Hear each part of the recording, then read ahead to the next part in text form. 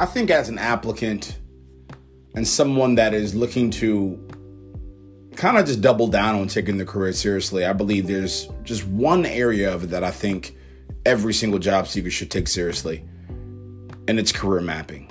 Now, you folks have heard me talk about this at length, but I want to talk about it from a little bit of a different angle. When I think about career mapping, and when I think about what that means for a job seeker, what that means for an applicant, what that means for someone that is finally looking to, again, take their career seriously. It could be a 29, 30-year-old, 32-year-old that is bringing a new child into the world. They're looking to, again, double down on their career, double down on their tasks, double down on their skill sets, double down on their career at a macro level, and they're looking to scale up quickly as they go from 31 to 40. They want their kids' lives financially, day to day, month to month, year to year, and long term to look a lot different than maybe their life when they were a child. And so now career and where they're going with that career and the financials that are connected to that career and the experience day to day and operationally that's connected to that career is incredibly important for them right now. And so the number one tip that I want to give when I'm talking about and when I'm thinking about career mapping is, what support do you need from the org?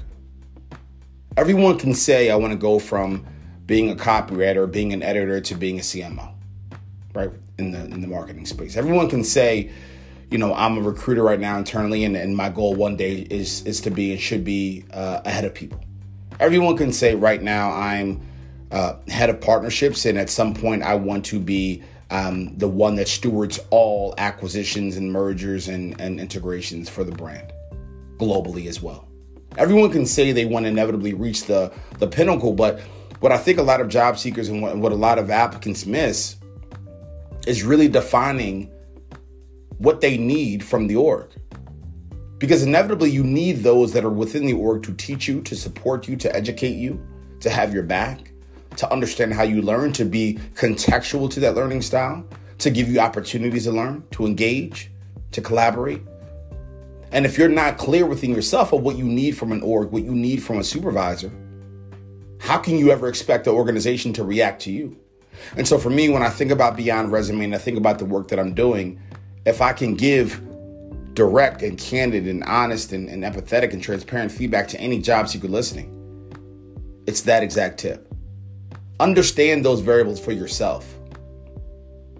Understand when you think about career mapping, immediately go to, okay, tactically, what do I need from the organization within this year, within an 18-month period of time, within a 2-year period of time, within a 3-year period of time? Is it one-on-ones? Okay, what do I need to learn and what do I need to do in those one-on-ones? Maybe in your past career, you've kind of just done enough, and maybe you need out of your supervisor someone that's going to really hold you accountable, really keep you honest, really call you out on your shit.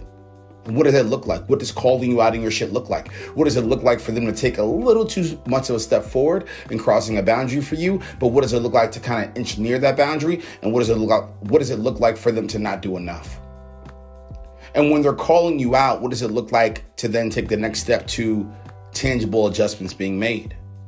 And what support do you need from them around analyzing and understanding and going through those adjustments?